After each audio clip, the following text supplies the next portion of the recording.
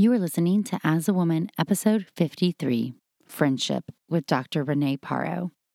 I want you to listen to what it means to be a friend. How can you learn to support others without competing against them? What does it mean to show up? Listen to Renee's story now about her path toward medicine, her struggles with infertility, and how she is a great friend. Welcome to As a Woman, the podcast hosted by fertility physician Dr. Natalie Crawford to educate and empower women. Each week, learn about your health, your fertility, and how they relate to your true self. Become a part of the community fostering collaboration over competition while learning how to authentically find your voice and amplify others as a woman. Hey friends, welcome back to As a Woman. We are currently listening to episode 53, Friendship with Renee. I really wanted to title this episode Nat and Renee, but you know, the girl worked hard and she deserves a real title with Dr. Renee Parro in it. But subtitle, Nat and Renee. Also, it's episode 53, so do you know what that means? This podcast has been out for a year. I just want to take a moment and say, I'm so thankful. Most podcasts that enter the world do not make it a full year. And we have had weekly episodes for the entire year. And you guys have shown up and supported me. And that means so much because this was just a dream and a labor of love. And it is so meaningful how you support it and share it. And I love you, every single one of you, for this. Thank you. All right. Well, I am so excited to share with you the interview that Renee and I had, but let me tell you a little bit about her in case you don't know. Renee Parro is a pediatric cardiologist in Northern California. She loves general pediatric cardiology, preventative cardiology, childhood obesity and high cholesterol, and fetal echo. She completed her undergrad at Arizona State, where she got a degree in biochem, and then she got her medical doctorate at the University of Chicago. She did residency and fellowship at Stanford, and in her final year of fellowship, she was chief fellow because she's amazing. She is the mom of 2 kids. She suffered from infertility herself. She's going to talk a little bit about her uterine septum, and she's married to John Parro, who is one of the funniest human beings I've ever met. Together, they have co-founded a nonprofit called Dr. Vegetable, and if you don't follow them, you need to right now. Renee also co-hosts a podcast with John called Reconciling Medicine, where they discuss their paths in medicine and how they make medicine fit into their lives and not suffer from burnout. You can follow Renee on Instagram at drreneeparro.com. You can also go to her website, which is reneeparro.com. They also have a YouTube channel and TikTok, Dr. Vegetable, and it's DOCTOR, Vegetable. But anyways, let's dive on in. I can't wait to hear what you think about this. Hi, everyone. So I am here with Renee, and I am so excited. Renee, thank you so much for taking your time to be here on the As a Woman podcast. You're excited. I'm very excited. Yay! So for those of you who don't know, Renee is on Instagram. I'm sure most of you know that at Dr. Renee Parro. And she also has a nonprofit, Dr. Vegetable. She's a pediatric cardiologist and mom of 2.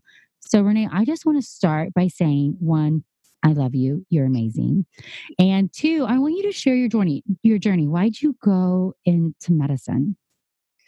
So, first of all, I am just so happy to be here. And I will say that my Instagram handle name is at Dr. Renee Parro because of Natalie. So it's something different. So I'm going to start off by saying that she helped me change that. But anyway, my journey to medicine really started pretty young. So I knew I wanted to be a doctor since I was 7. And that's because I have some aunts who had lots of children around that age, and I was able to be in the delivery room on the first baby that was born. Oh, that's cool. When I was in there, I was like, this is amazing. I thought it was super fascinating. I was like all up in it, like wanting to watch them push and being next to my aunt and watching the whole birth process. And I just thought it was just like natural to feel that way. But I have 2 sisters who were also in the room, and both of them were like totally white and not into it. And, from there, I think I feel like that those of us in medicine, I mean, not everyone, but a lot of us, we have these like moments where we're just like, wow, where you're like kind of captivated, fascinated by it. And I just sort of leaned into that and really just kind of thought about how I could be a doctor and would watch shows and all that stuff. I don't come from a family of anyone who is medical. So my parents are not in medicine. No one else in my family is in medicine. So it really was all me just trying to figure out if I liked this path. And so I'm kind of a person that once I know I want something, I just kind of just go head first into it and don't really put blinders on and just go forward straight. Yeah, you think so? A little bit. A little bit, right? I love that about you. Just a little bit. So, I was like, I'll be a doctor. So I had that whole path in high school, and then I went to college and did a biochemistry degree from Arizona State, where I got a full ride tuition. I stayed in state, so I could not pay for undergrad. And then, and there I volunteered at some hospitals. I volunteered at the local children's hospital and did something called a baby hugger. So I got to go in and go and just go to any of the rooms where the parents were gone and sit with the kids or play with the kids or hold babies. And I just knew, I was like, I loved the hospital setting. I liked the role of the physician, the fact that they're the leader, they're the ones who are sort of running the ship. And I really liked that and it fit with my personality. So I just kept going, and it took me to medical school in Chicago, residency in California, and here I am. So you chose pediatrics and you're a pediatric cardiologist. Did you always know you wanted to do PD cards, or was it just you loved children, so peds was the natural first step? Did you always know about a fellowship? Tell me about that decision. So going into medical school, I really was thinking I would either do OB or peds. And the reason why I was thinking OB was because of that early experience with pregnancy or with the delivery. I really liked that. And I didn't know, was it that I liked that part of it or that I liked the kid part of it. I also will have to say I worked at my mom's preschool. She's owned a preschool and operated a preschool. She's completely ridiculously inspirational, her whole story. But I had always been around kids. I'd always worked at the preschool and loved the interaction with them. So I thought, I probably would go down one of those two paths. In medical school, I put peds as my second rotation, whatever the one they tell you should put as the one that you think you're going to do. And I loved it. And then I put OB right next to it. And I loved OB. I really did. I liked the pregnancy part. I liked delivery, but I realized that after the delivery, I kind of didn't really care to be next to them anymore. Unlike me, when I was like, take the baby. Take them away. But I was like, ooh, I want to go with the baby. So I kind of knew, I was like, I really do like the peds side more. And so I made that decision to go peds. I actually I had a very kind of an existential crisis for a second, because I really liked surgery. So I did surgery first. And for those of you who don't know, I'm married to a now plastic surgeon, and I knew John was probably going to do surgery. He was pretty intent on doing surgery. So when I did the rotation and thought kind of like surgery, it was a little bit like, what? And I will come out and say this, there are multiple double surgeon households where both people are surgeons and they make it work and it's great.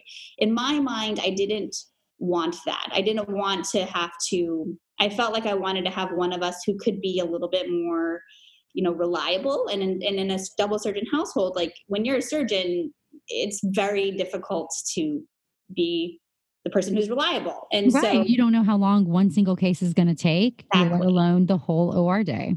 Exactly. So, I had a great advice from a pediatric surgery fellow. When I was going through it, she was like, listen, if surgery is the only thing you can see yourself doing, like the OR and being in there, and that's the only thing that can make you happy, then do that. But if you could see yourself doing anything else that can make you happy, then do that, because being a surgeon is really hard. And you know that.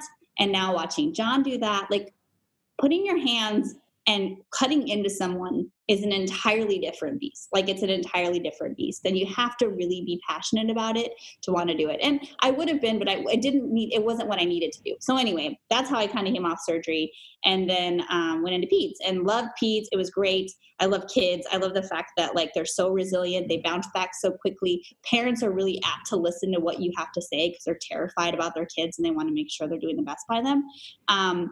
I wasn't a big fan of general pediatrics.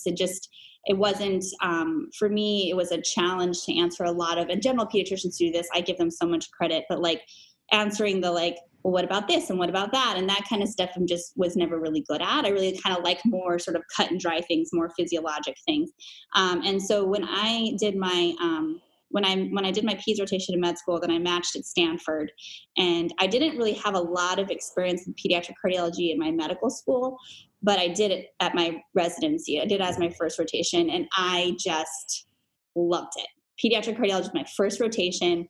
I loved the anatomy, the physiology. I loved the personalities of people who went into pediatric cardiology. I liked the fact that you could do some sort of interventional. For a while, I thought I was going to do that, ended up not doing that. But, you do procedural stuff with echoes and reading EKGs and all that kind of stuff. So I really loved the field. Plus, it has a bit of a surgical bend to it. Because your patients go through surgery a lot, so you talk with surgeons a lot about what's going to happen, and you talk to interventionalists about your patients. So you don't do the surgeries, but you actually get to think through a lot of it, which I really liked. And then, interestingly enough, it tied back into OB because you could also practice fetal echocardiography, where you do fetal echoes on pregnant women. So I've always loved the pregnancy part and the kid part, and so I could actually tie that piece that I always liked about OB back in. So now I get to do it all. That's how I'm here. I think it's such a good fit for you. Obviously, it's easy to say that, now because I know you and I see you do this job. But I also think one thing that's so interesting is we both have jobs that are really collaborative. And that's not something you ever think about when you're in medical school trying to choose your field. The fact that you get to interact with different specialists and different people to really care for a person as a whole. I enjoy that so much. Like I love talking to MFM about some of my patients, or I love talking to if they need, a surgeon for something different. I just really like that group approach to medicine. And it's fun to interact with other physicians, even those who are not quite in your lane, but you work in parallel together. And that's not something I ever considered when I was in med school before. No, I wholeheartedly agree. I love that part. Like you get to just function within a team and really be there for your other specialists, and they really are generalists, and they really appreciate your presence, and it's great. I love it. Yeah, I really love sending patients, back to their OB, and here's our piece of the puzzle, and here we go. So that's the one fun thing about being a subspecialist is you, one, get to be the expert in your field, and that's always very fun. Yes. But two, you get to work with other doctors, and that part's really nice too. You brought John up. So when did you guys get together? Because he's a plastic surgeon. So you guys met in med school, right? Yes. We met as first year med students. And he came in a relationship that I did not break up. Put it out there. Nobody would judge you if you did, because y'all are perfect together. So just putting that out there. No, he was in a relationship. His relationship ended up ending the first 6 months in, and then we were just really good friends. And after he was single, it's actually really funny. I didn't even recognize that I liked him. It was my mom who pointed it out to me. She was like, there was a dance, and she kind of just like, you need to be careful tonight. And I'm like, what are you talking about, Mom? And she's like, you've been talking about this John guy a lot. And I was like, what? She's like, make sure you use protection. Like, oh my God, Mom. Hello, Mom. Oh my gosh. And then I was like, wait a second, do I like him? And then I recognized that I did. And so we started off and on dating a little bit. We hadn't really committed to each other. It took about a year of back and forth and we really liked each other. And if you want to know the story, you can go on my Instagram and read my poop or get off the pot moment where I basically told him he either needed to be something or we needed to be nothing. And he originally said nothing. Stupid boy. It took him less than 24 hours to completely reverse that decision and ask me to be his girlfriend. And from then on, we've been inseparable since. So yeah, we met as first year med students, started dating in our second year, got engaged fourth year. Yeah. So we had actually been interviewing. We decided a couples match fourth year. We're not engaged, but then he asked me to marry him like December of our fourth year. So like right in the middle of the application season. And then exciting. Our intern year, after our intern year. And now a word from one of our sponsors, Ritual. Did you know that 97% of women aged 19 to 50 are not getting enough vitamin D from their diet? Ritual's Essential for Women 18 and Plus was shown to increase vitamin D levels by 43% in a clinical study. I love Ritual and I love taking their Essential for Women 18 Plus every single day. One reason I love it is that it's gentle on an empty stomach and it has a minty essence, so every bottle feels refreshing and is actually enjoyable. It's also clinically backed multivitamin with high quality and traceable key ingredients, and they have industry-leading sustainability standards. No more shady business. Ritual's Essential for Women 18 and over is a multivitamin you can actually trust. Get 25% off your first month for a limited time at ritual.com/AAW. Start Ritual or add Essential for Women 18 Plus to your subscription today. That's ritual.com/AAW for 25% off. And now a word from one of our sponsors, Caraway. Spring is coming and I always love a good home reset. Non-toxic cookware is the perfect way for you to kick off your own spring cleaning. With so many collections to explore, there is a Caraway for every cook. Their internet-famous kitchenware is a staple for any home. It comes with beautiful shades to fit your aesthetic, but most importantly, you're ditching the chemicals. Caraway's non-toxic kitchenware comes a chemical-free ceramic coating, so your food can be prepared without any of those hard-to-pronounce chemicals leaching in to your healthy ingredients. Everybody knows that I am a big believer that our environment impacts our body, and that's why I trust Caraway with my cooking. Visit carawayhome.com/AAW to take advantage of this limited time offer for 10% off your next purchase. This deal is exclusive for our listeners, so visit carawayhome.com/AAW or use the code AAW at checkout. Caraway non-toxic cookware made modern. And now a word from one of our sponsors, Quince. My closet has a tendency to get chaotic and crammed with a bunch of clothes that I don't really want to wear. What's been a game changer for me has been upgrading to high quality and affordable pieces from Quince. Now I have a wardrobe full of luxury and classic essentials, and I stayed on budget. The best part is that Quince items are priced 50 to 80% less than similar brands, and they do this by partnering directly with top factories, cutting out the middleman and passing the savings on to us. In addition, Quince only works with factories that use safe, ethical, and responsible manufacturing and premium products and finishes. I personally am loving the linen pieces as it's Texas and summer's upon us. Indulge in affordable luxury. Go to quince.com/AAW for free shipping on your order and 365-day returns. That's QUINCE.com/AAW to get free shipping and 365-day returns. Quince.com/AAW. I have no experience with the whole couples match situation, but it sounds really stressful. Was that a really stressful time? I will say that we were both very fortunate is that we were both really strong individually in our own fields. So he was he originally matched in general surgery. He was a super strong general surgery applicant. He decided midway through he wanted to do plastics, and that's a whole nother story. But he was a super strong surgical candidate. I was a very strong pediatric candidate. So I think that made it less like we didn't have to rely on, like, neither of us, for one, that we had to really, like, we're feeling like we had to pull each other up. Right. Nobody was bringing the group down. You both were strong independently. Yes. So I think that we looked at, and this is sort of how John and I kind of are. It was stressful, but we tend to try to focus on, like, you can either focus on the hard part or you can focus on the good part. And what we ended up doing is we're like, hey, let's make this like a little bit of like an experience we could travel together. So like we tried to pick our dates. Luckily I had a whole lot of dates to select from and John had very few, but when we got our invitations to interview, we would just plan trips together. So we took it as like where are we going to live together for the next, possibly forever part of our life, but at least 6 years, more than likely for him. And so we just would go on trips and we went all around the country. We spent way too much money, but it was really fun. We actually really enjoyed it a lot. So honestly, for us, it was not that stressful. That's so as good. Stressful as applications are. Applications are stressful no matter what, but we tried to make it fun. Yeah, the whole match process is a little bit stressful. Did you have to match for fellowship? Is that a match? Is that a take it outside I don't know how PEDS does it.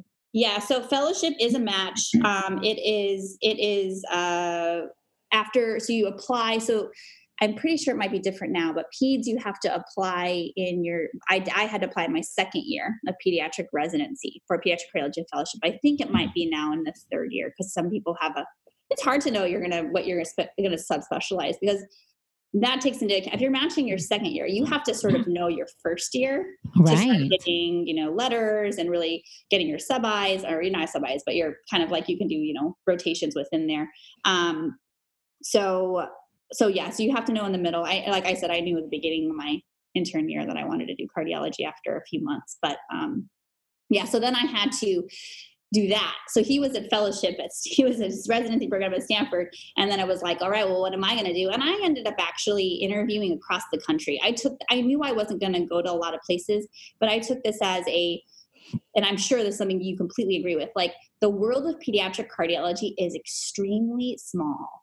And so I was like, this is going to be a good time for me to interface with a lot of big programs. So true. It is so true. You will meet so many different people, both on the application trail, because these are going to be your colleagues and your peers, and some big names in your field. When else do you get a one-on-one sit down with them and they remember you? They'll see you at meetings years later and know who you are. It's really such a unique opportunity.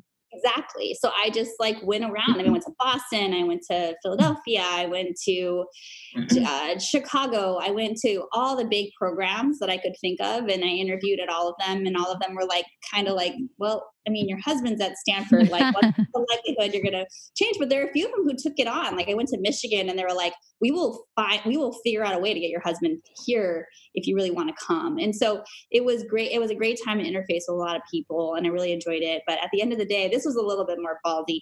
I only ranked Stanford. Oh, look at you, girl. Just one. And I had done research with the fellowship director. I knew everybody at the I had done a hugely hard job of really ingraining myself in with all the fellows, So I would have been a little shocked if I didn't match there. Obviously it's not a guarantee, but it's kind of nice though. The morning of, it just said you have matched, and I was like, okay, well, where I'm right? That's true. Now, one thing when I was in med school that always was a concern for me was when to have children, and could I go into a field that would allow that, and what was a good time for this, and how do you plan it? And I'm sure that was even extra complicated, be it that your husband was in surgery and surgery residency and all of that. How were you worried about that when you were a med student, or did you not really care about that? What were you thinking? As a med student, in my mind, I had always thought I was going to have a kid during training. And I don't know why I had just had in my mind. I don't know anybody. Like I mentioned, I didn't have any other examples in front of me except for the people who I had met through the residency and med school process. And I had seen I fortunately had seen a lot of women when I was in med school that just had kids during residency. So I thought it was fairly normal. It's not. So, you're aware of that, right? It's not. Yeah, no, now I am. I think that it's just I really think in a lot of ways I was very naive about things going in. I was like, well, I'm going to be a doctor. And then I was like, well, go to med school. And I applied to the most random places. And then it got into a great program. And so I think I was a little bit, I don't know, maybe it's blissfully naive because I didn't think about a lot of this stuff. But I thought, you know what, I'm going to do things that make sense for me when they make sense. And I think it's just I've always had that kind of personality that it's I'm going to do what I'm going to do. And people are going to say things, or people are going to look at me funny or whatever. But I'm going to do what I'm going to do, because at the end of the day, it's my life. I love that mentality. So I just went through, and when I met John, we had known that we wanted to have kids spaced apart. We didn't want them close together. And so I knew that meant that one would have to be born in training, because the second would probably be born after training.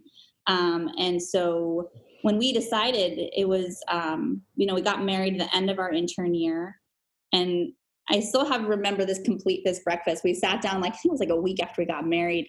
And I was like, when do you want to start thinking about having a kid? And he was like, tonight. So John, he was just all in. He was ready. He was ready to be a dad. I was ready to start going after it. And so we just decided, let's start trying. And obviously we'll probably talk a little bit about my struggles, but yeah, I was going to say, you did not have the most linear path to having your children. Yeah. So intern year, I went to be a good patient. I went to go establish primary care with the physician at internal medicine physician at Stanford. And I went and I had gotten an IUD placed in medical school for birth control. And so when I went in for my check, she did my Wellwood exam and she couldn't find the strings of my IUD. And so she sent me for an ultrasound. And when I went for the ultrasound, they saw my IUD was lodged like way up in the right horn of my uterus. And they thought I actually might have like a bicornate uterus by the way it looked. And so they sent me down the whole, like, had to go get a HSG. Yeah. I'm going to say conveniently, if you didn't listen to it, the episode before this one is called The Uterus. And I'm talking all about uterine abnormalities. So some of what Renee is saying will make more sense, but keep going. You got an HSG. So good. So I went for an HSG, which, oh my God, that is not the most comfortable procedure. It sucks, right? It really sucks. And so from there, they saw a very large, a large septum, and they still couldn't tell whether or not, because obviously it looks at the intrauterine anatomy, not the extrauterine anatomy. So they sent me for that. They saw a huge wall septum in my uterus. And so then they sent me for an MRI. Got the MRI, and that showed that it wasn't two uterus, just one. It was a big, very large septum. So I actually got an interface with your world very early, because from there, my OB sent me to she said, so she pulled the string. Yeah, no, sorry. My OB sent me to a fertility specialist to talk about this septum and to talk about my future fertility risks. And so I went to my fertility specialist, and she basically said, listen, this is very strange that you present this way, because typically people like you come in after they've had multiple failed pregnancies. So I don't know if you would even be able to get pregnant. She's like, but with as large as your septum is, I do think that it's reasonable to go in and try resecting some of it before you try. And so we did. And so from going in from the beginning, I knew like I had a higher risk of miscarriage just by having this. So she went in, wasn't able to get the entirety of the septum out because it was really large, and with some sort of caps on the limits they could do in the outpatient surgery center. So I still had a decent amount of the septum left. And she was like, listen, you guys can try. Let's just try. Let's see what happens. So the first time, luckily, I've always gotten pregnant very easily. So once we started trying, we tried, and pretty much on the first month I got pregnant. And then the first time I got pregnant, you start to feel everything, take positive pregnancy tests, go in for the ultrasound, and there was nothing there. So just the blighted ovum. And so after that one, I had a D&C. And then we decided to actually go back in for another resection of the septum because the tissue was actually normal.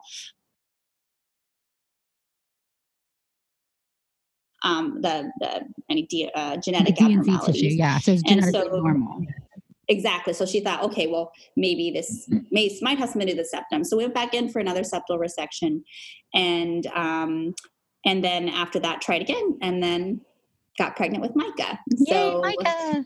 That worked, and he came along the middle of my third year of residency. So I was 6 months to fellowship when he was born. He was born in December. And it was great. He was wonderful. And I didn't have to think about my uterus for a long period of time. And it was great. They put an IUD back in, and I was like, no. They didn't put an IUD. I actually took hormonal birth control because we didn't want to put anything in my uterus because I'd had procedures and, and so we were just like, everything stays out of the uterus until I'm done having babies. And so that was wonderful. And then going through my first year of fellowship and John's fourth year of residency with a 6-month-old to 1.5-year-old, I don't even know how that worked. It was a challenge, and people have asked me about this before.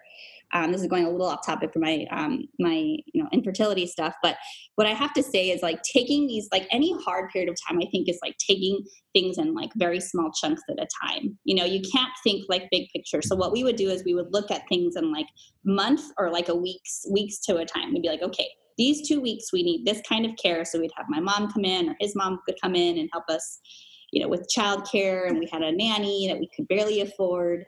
And we got through that year through just sheer, like, small bites. Just make it work.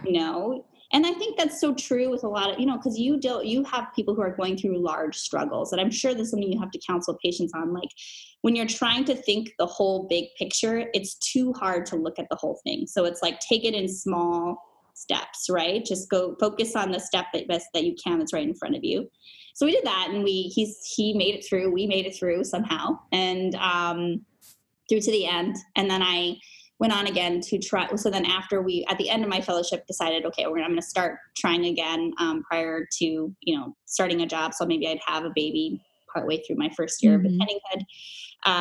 Ended up getting pregnant again, having another miscarriage. And that one was a little bit more challenging and a little more of a struggle, because this time I didn't want to get a D&C because I knew any increased risk to my lining was not good. So that going through a medical miscarriage is not fun. It's really not. People tend to think it's easier than surgery, but in a lot of ways, surgery is a lot simpler. It's just done. Exactly.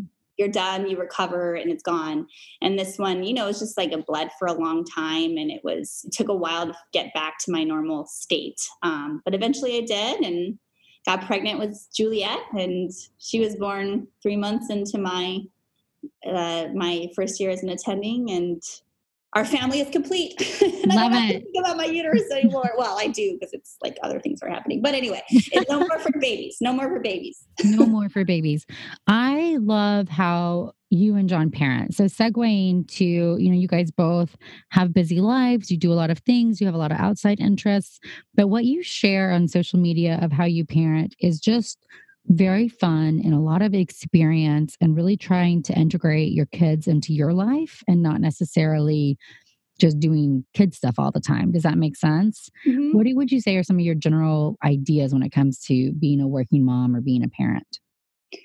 I am a huge focus on quality over quantity. And I think a lot of working women will say that. Like when I'm with my kids, I am really focused on being with them and doing things, that are quality time, is sharing and like just being present with them. And because, for me, like the time that I'm spent not with them helps me be a better mom. So, so we try to really make their lives interesting and colorful and fun. A big part of why we chose to live in the Bay Area is we have so much to do around us, to be outside, to be, active. And so I think that we really just focus on, like you said, like pulling them into our lives. So like fitness is a big part of our life. So we've started finding little activities where the kids can do these like little kid challenges, or I've seen Micah do like runs and things in mud and stuff. Yeah. I have to say a lot of this is John. John is really good at finding. He has all these websites. He finds fun things to do around the area. And so, we really want our time with them to be fun and interesting. But it's a challenge too, right? They're still kids, and we really have to, do all the same parenting. I know a lot of people think that like our kids are these magic little unicorns that like are just perfect all the time, and they're not. And so it's doing all those things in between, lots of teaching, lots of talking. And I don't know. I just think that like you don't have to do like the typical like small kid thing all the time. Like them being with you and happy is like everything, right? And then you guys do the same thing with your kids. I mean, you took them to like Austin City Limits and like we just drag them to places because but they love it though, right? Those are the memories that they love looking back. And I think when they are older, I think they'll be happy when they see them. Yeah, obviously we hope so, right? No. Yeah, that's what we think. Okay, so now I want to talk about us, you and me. So I remember coming across your Instagram a really long time ago, 3+ years ago, when we were both very small accounts, and I really felt connected to you from the beginning because you were really authentic in your posts, and you were another doctor mom and just kind of putting yourself out there. What was your main motivation when you first entered Instagram? Like, why'd you get on the social media doctor platform? Yeah. So, I mean, I actually started social media more from some like fitness coaching. So I dabbled in doing some like beach body coaching for a while, and it was sort of where everybody was at. And that's where I originally started it at. It morphed over time, actually, because of you, Aw. seeing people like you and using it as what they were. Because the thing about social media is I saw it from the lens that a lot of people, physicians or people in medicine, see social media as now, who are not actively doing it. I was like, I can't really share anything on here.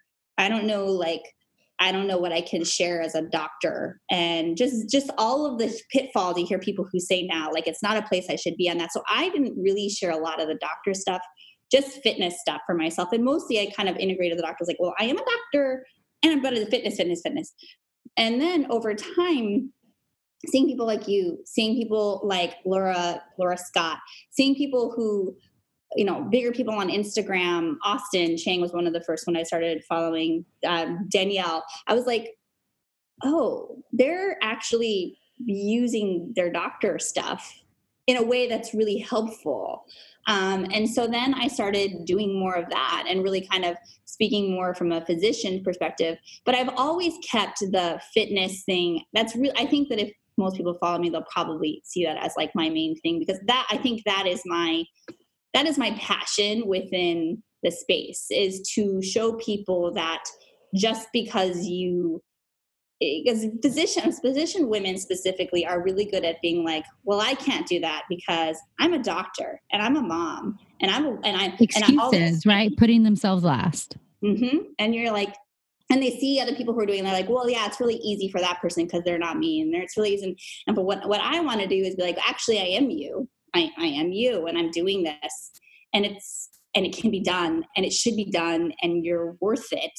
And actually, I would argue that you need it. And so that has been a really powerful position to be in, and something that I've loved. But yes, you came across me a long period of time. I'm going to say this, and you were so amazing. I remember specifically, like, it would be a post I would put up, and then like days later, somehow you'd come on and be like, oh my gosh, I missed this. I love this. And you would just always be on my page. And I was like, who is this woman who doesn't know me, but I like love her? And it was wonderful. I just loved you from the beginning. Your message always really resonated with me because I was that person, I think, when we first came on, that was not prioritizing myself at all. I was like so busy doing all these other things. And I felt like, gosh, if Renee is doing this, why not me? Like, why can I not? Like, what is my excuse for not spending 20 minutes or some small amount of time doing something that will make me a better caretaker of others? And I think that's the biggest thing, right? Is that we take care of ourselves, we really do take care of other people more and better. Yeah, totally. You have, I also say this, you've also been one of the people that I think has most constantly encouraged other people to incorporate wellness and exercise into their life. If you look at the sheer number of posts where people have cited you, and in no pressury way, by just showing your journey every day. Here's Renee's quote. Here she is working out every single day. You're sharing this, have inspired so many women to start prioritizing themselves. And I think that's just a huge testament to your authenticity and to you accomplishing this goal that maybe felt very abstract. You're really changing the life of a lot of other people. But what I love the most about you is that we talked about this with Pinnacle, right? So the four of us who founded Pinnacle, we're talking about you one day because we all love you so much. And the one thing that struck us all is how you just show up. You don't just say, oh, I'm proud of you. You really show up. You go to people's pages, you support their causes, you promote them in such a really genuine way. You came when we first met to Women in White Coats when I was speaking, essentially so to support me and so that we could be together. And I think that's such a rare thing in nowadays world, to not just give lip service to things, but to truly show up as a friend. And there's so few people who do that. I'm so honored to be one of your friends. How do you try to view friendship? Do you have any tips to other people on how to be a good friend? I think that trying to thank you first of all for you just said. I'm a little speechless at that. But I just want to be the kind of friend to people that I would want in my life. I really love having effortless friendships. I have a few friends from childhood that who literally, like, we haven't talked in years, but we'll pick up exactly where we left off. And there will be no like, why haven't you called me, or why didn't this, or anything. And I just really appreciate those types of relationships, effortless relationships, where you just are together and make each other happier. And I really, I really like to give people to have people feel how amazing they are. I don't know what it is about. I really enjoy knowing that I am helping somebody else see what they're doing as powerful. Because what I have seen with that is it helps people to like rise up even further. Like having somebody else recognize what you're doing, it helps to affirm to you that you're doing something important. And if we could all do that for each other, like every single person has something that they can contribute. It's different. Everyone has something different. But the more we can feel like other people can see that, sometimes we need that external validation, and that's okay. And so I don't know. I think that I've really always taken on the like, leave the world a little brighter than you entered it, as like a mantra for myself. And you know, as I've done this more and I've seen how much more abundance it's brought to my life, it fuels me to do it even more. And so I don't know. And honestly, I have no desire for anything in return. Like I don't. And I love following Gary Vee on Instagram, because I think that he does this so well, and he's so good about talking about like giving without expectation, and just giving and giving and giving, is really freeing. It really just keeps you in this place of like abundance. And it's a mindset shift though, right? Especially for those of us in medicine who've had to compete against each other, and where was a very different mindset. This idea that we're not necessarily competing, but we're all pushing in the same direction, and I'm going to give and you do you, and I'm going to support you. That's really not how we were trained. And now a word from one of our sponsors, Rocket Money. Did you know that nearly 75% of people have subscriptions that they've forgotten about? Embarrassingly, I am one of those as well. And Rocket Money can cancel a subscription for you that otherwise could have been a time-consuming process. Between streaming services, fitness apps, and delivery services, it can be never-ending.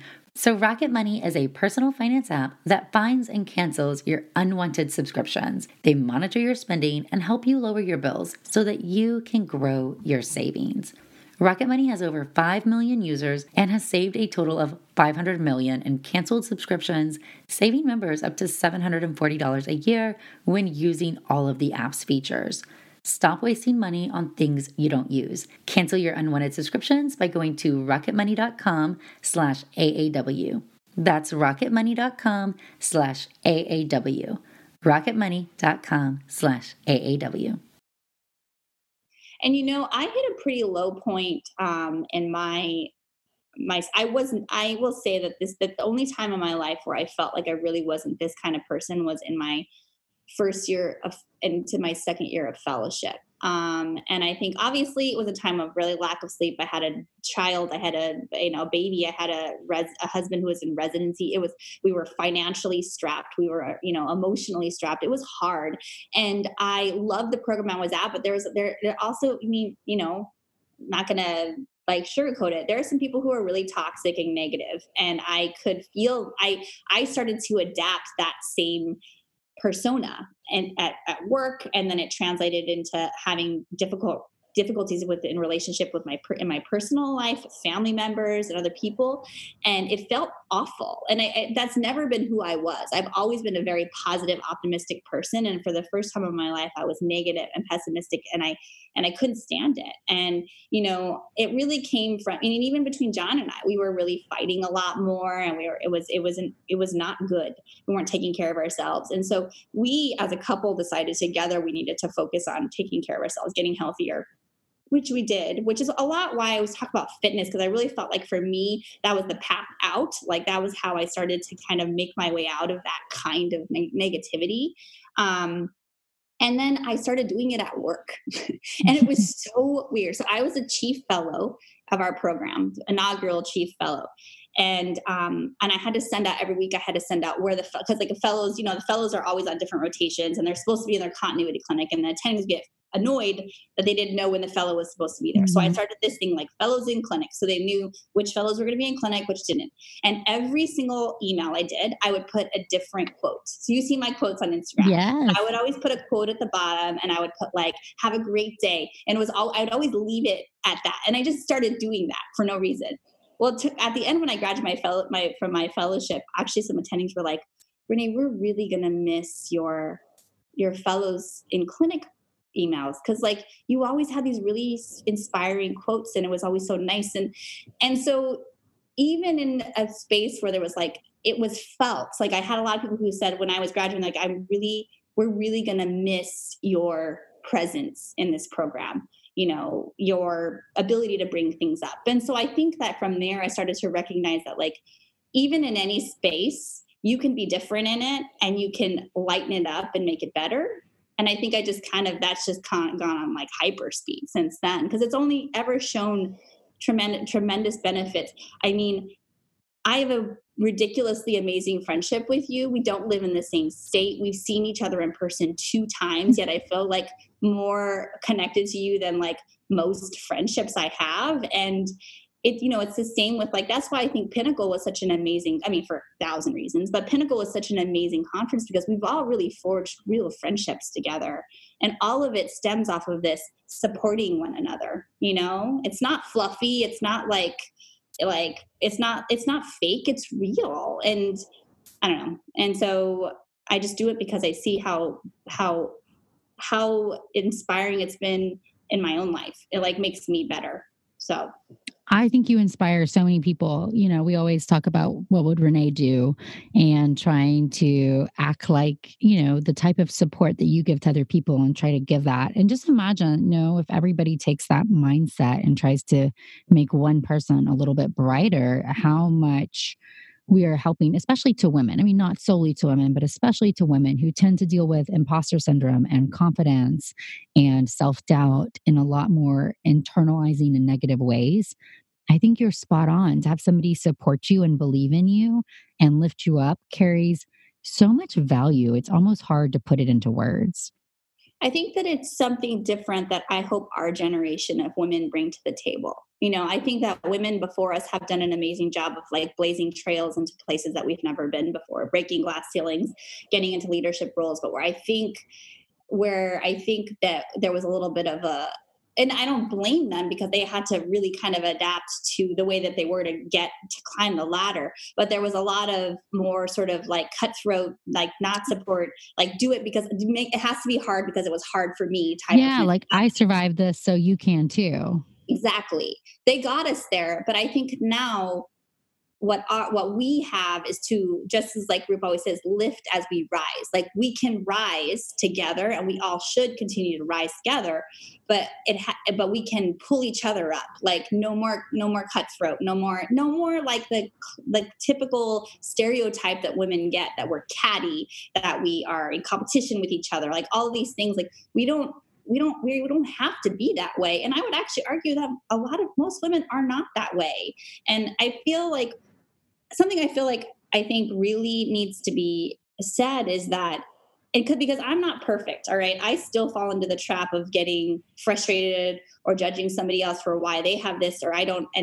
But what I've come to realize is when I start to feel that emotion, I look back and say, what are you insecure about?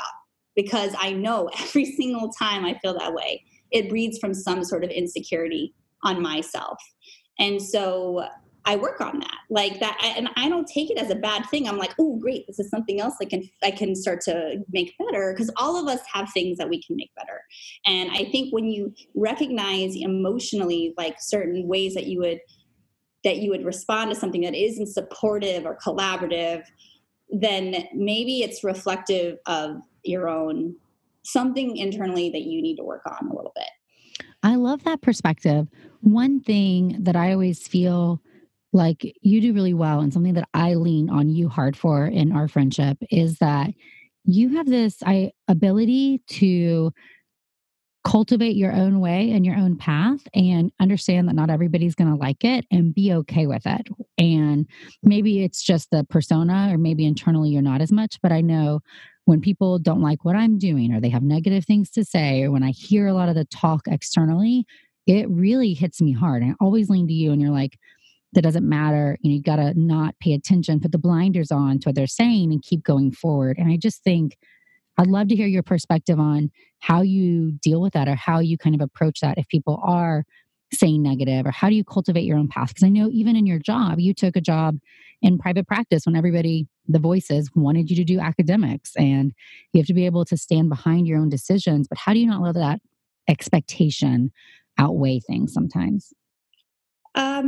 Well, I think that again, it really, just as I just mentioned, that like if you have your own negative reactions to something and that breeds from insecurity, I think you have to also, it translates to others. So, I've recognized that in my first real time doing this is just like you mentioned with my job. The first time I really can think about, like, I actually chose a path that was different than what my mentors and everybody else was thinking. When I'm not going to say all of them, because there are a few of them who knew me really well, who were amazing, who were like cheerleading me on to like take the job that they knew I should have. But the ones who didn't, it was very clear to me over time that it was so much more about them and their own insecurities about whether or not even they liked their job, and that they needed somebody else to pick it to justify why they should stay in it because it's the only thing. And so I think that I really am a huge believer in intuition and alignment, and not like in the like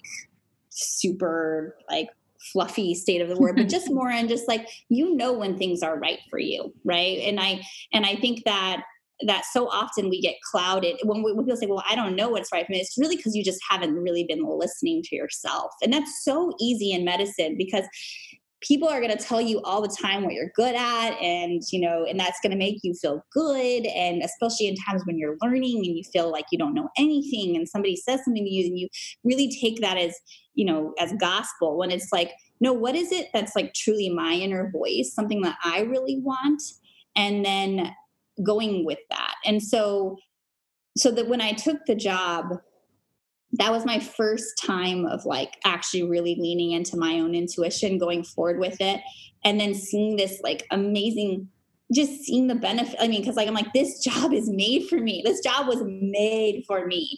And so when I knew that, it's like, well, I could do that. I just kept doing it. Like I kept leaning into it. And like, if there were negative voices, I just tuned them out. I just kept leaning into it. And so I always tell people that like willpower is like a muscle, but so is like trusting your intuition.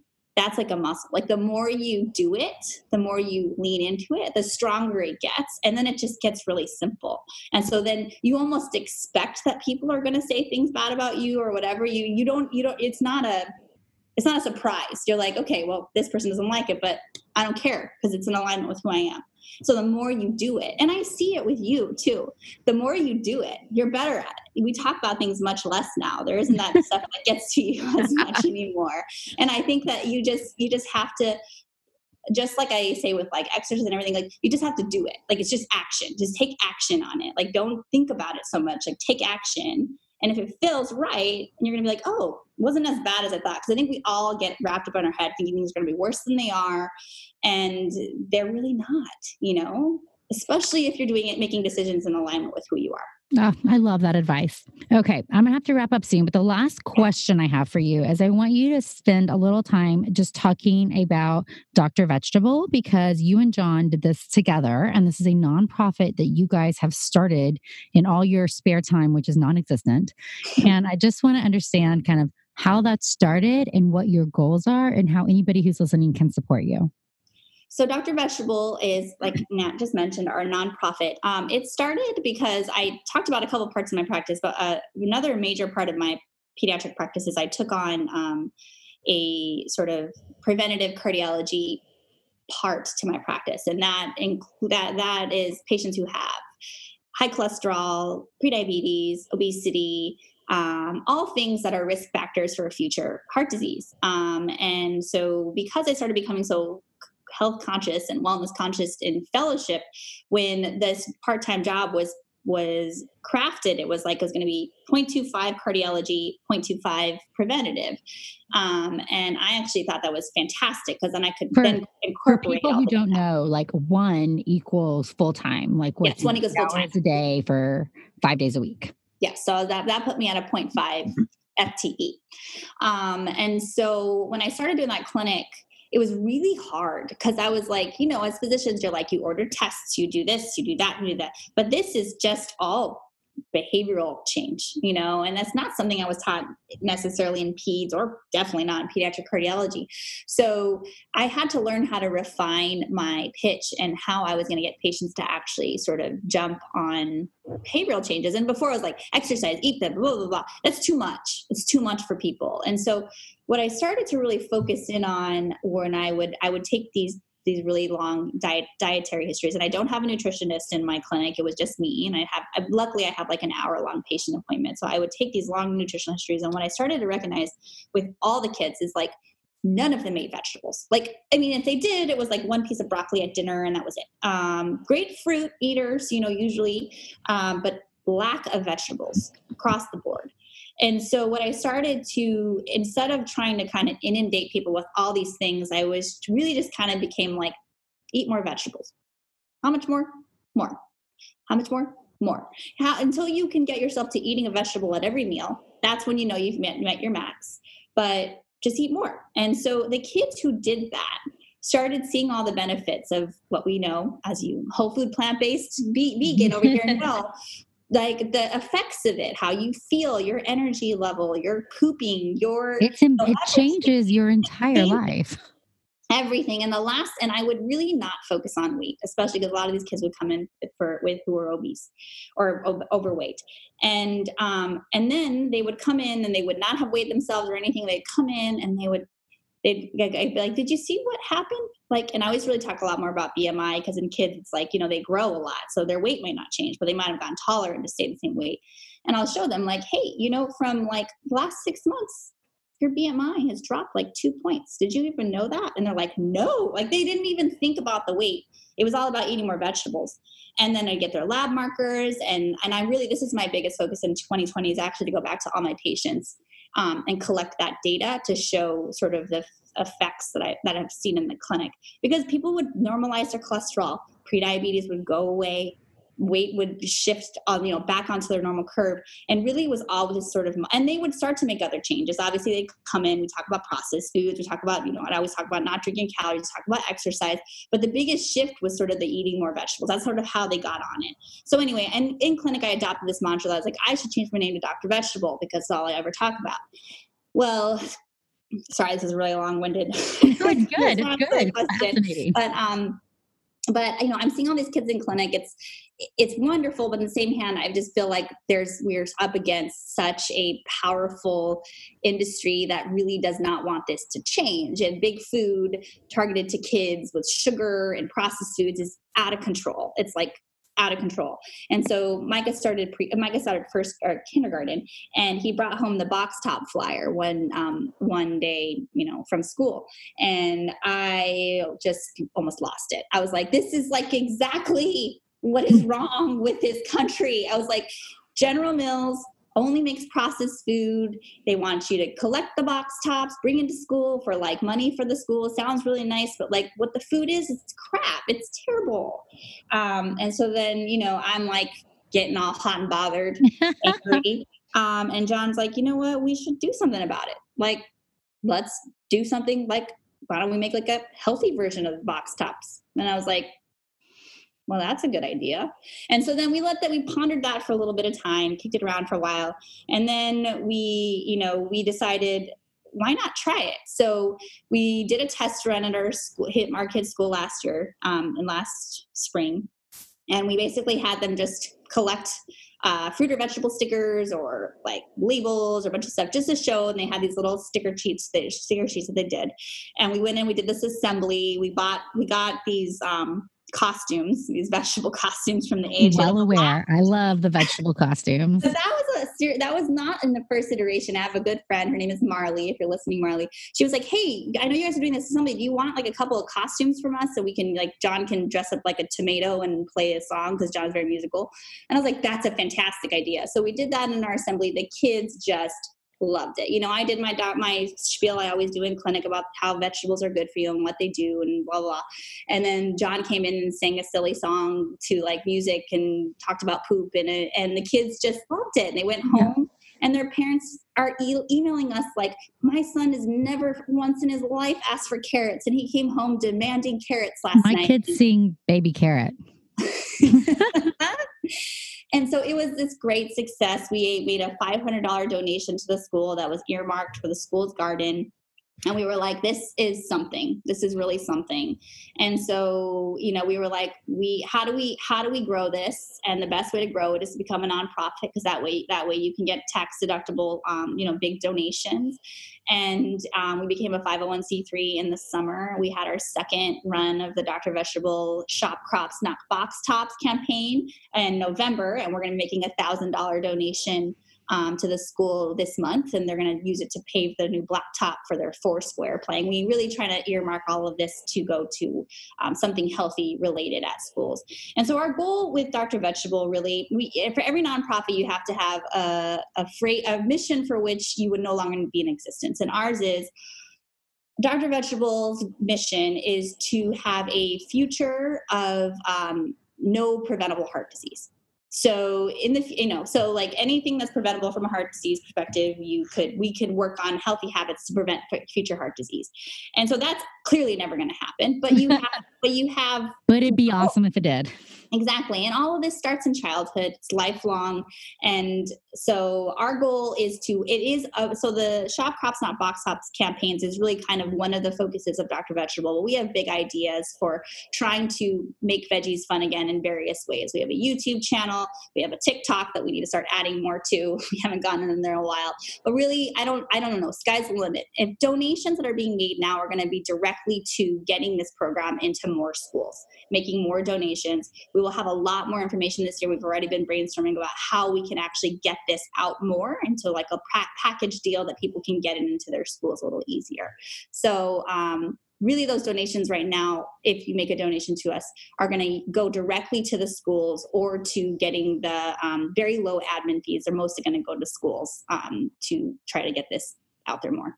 I'm so proud of you. I just want to say that. I think this is a huge undertaking, but the legacy of something like this is going to impact so many people. And we always talk about if you can just reach one person, how impactful is that? But imagine really changing the mindset for children and for a lot of them. So I'm just so proud to be your friend and so proud of what you and John have decided to undertake with Dr. Vegetable. I also want to say that you're pretty awesome, but John is too. So John and Jason became BFF at Pinnacle One. I don't know, they have all these inside jokes now. I don't even understand, like Nutria or something. But you can hang out with both Renee and myself and John and Jason if you want to come to Pinnacle in Hawaii in June. Mm-hmm. Registration is still open and you can find that on my website. But that's going to be a conference full of just personal, professional development workshops, a lot about how you can lean into your own potential. And a lot of the stuff that I feel like Renee is really excelled on or talked about here, a bunch of mindset about how can you be the best version of you and the best friend and supporter of everybody else. So we would love to see all of you there also. Yeah, for sure. Come to Hawaii. Yes. Tell everybody just how to follow you in all your different places again, even though I said at the beginning of this episode, end us out by telling us where we can find you. So I am most active on Instagram. That is at Dr. Renee Paro, DrReneeParo. I also have a website, www.reneeparo.com, I think. www.reneeparo.com. Our Dr. Vegetable website is www.drvegetable spelled all the way out, .org. And there you can find all about stuff that's always constantly undergoing new edits and things. And then we have a YouTube channel that's under Dr. Vegetable. Our TikTok is also Dr. Vegetable. And I think those are all the things. I'm on Facebook, but not super active. And yeah, those are the places that I really am. And you have a podcast we didn't even talk about. Oh my God, podcast, Reconciling Medicine, which will be coming out soon in January with season 2. Give people the one-liner about what your podcast is about in case they're looking for a new one. So it's called Reconciling Medicine. It is both John and I who do it. We really just talk about how to reconcile medicine in your life. It came out of people who are in medicine know about when you have to reconcile meds. You always have to reconcile meds on when somebody comes home with their medications, when they're getting them into the hospital, or if they're going from the ICU to the step down, or they're getting discharged from the hospital. We're always reconciling medications.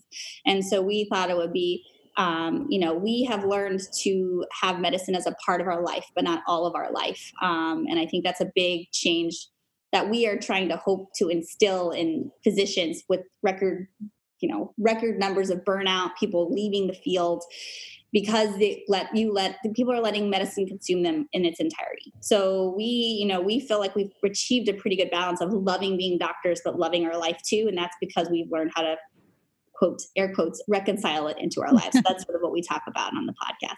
I haven't said this anywhere, but we are going to be having guests soon. Oh, that's exciting. Mm-hmm. Season 2 is going to be with more guests. Yay. Okay. Well, everybody go listen to Reconciling Medicine. If you haven't, you need to go subscribe and listen to Renee and John's podcast. Renee, thank you so much for being here. I think we could have talked all day, but trying to keep this episode less than an hour. So I'm going to end it now with a huge, huge thanks. You are amazing. Love you. All right, friends. Well, I hope you enjoyed this episode. I obviously had a blast talking to Renee, but I love some of the things, how she structures her life and how she is always there and supporting other people.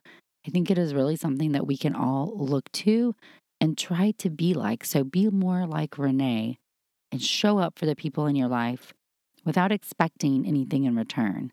Let's just work on elevating others and being that person. Let's take care of everyone. A huge thank you to all of you for always taking care of me. Hope you have a good one. And happy 1-year birthday to my podcast baby. Thanks, guys.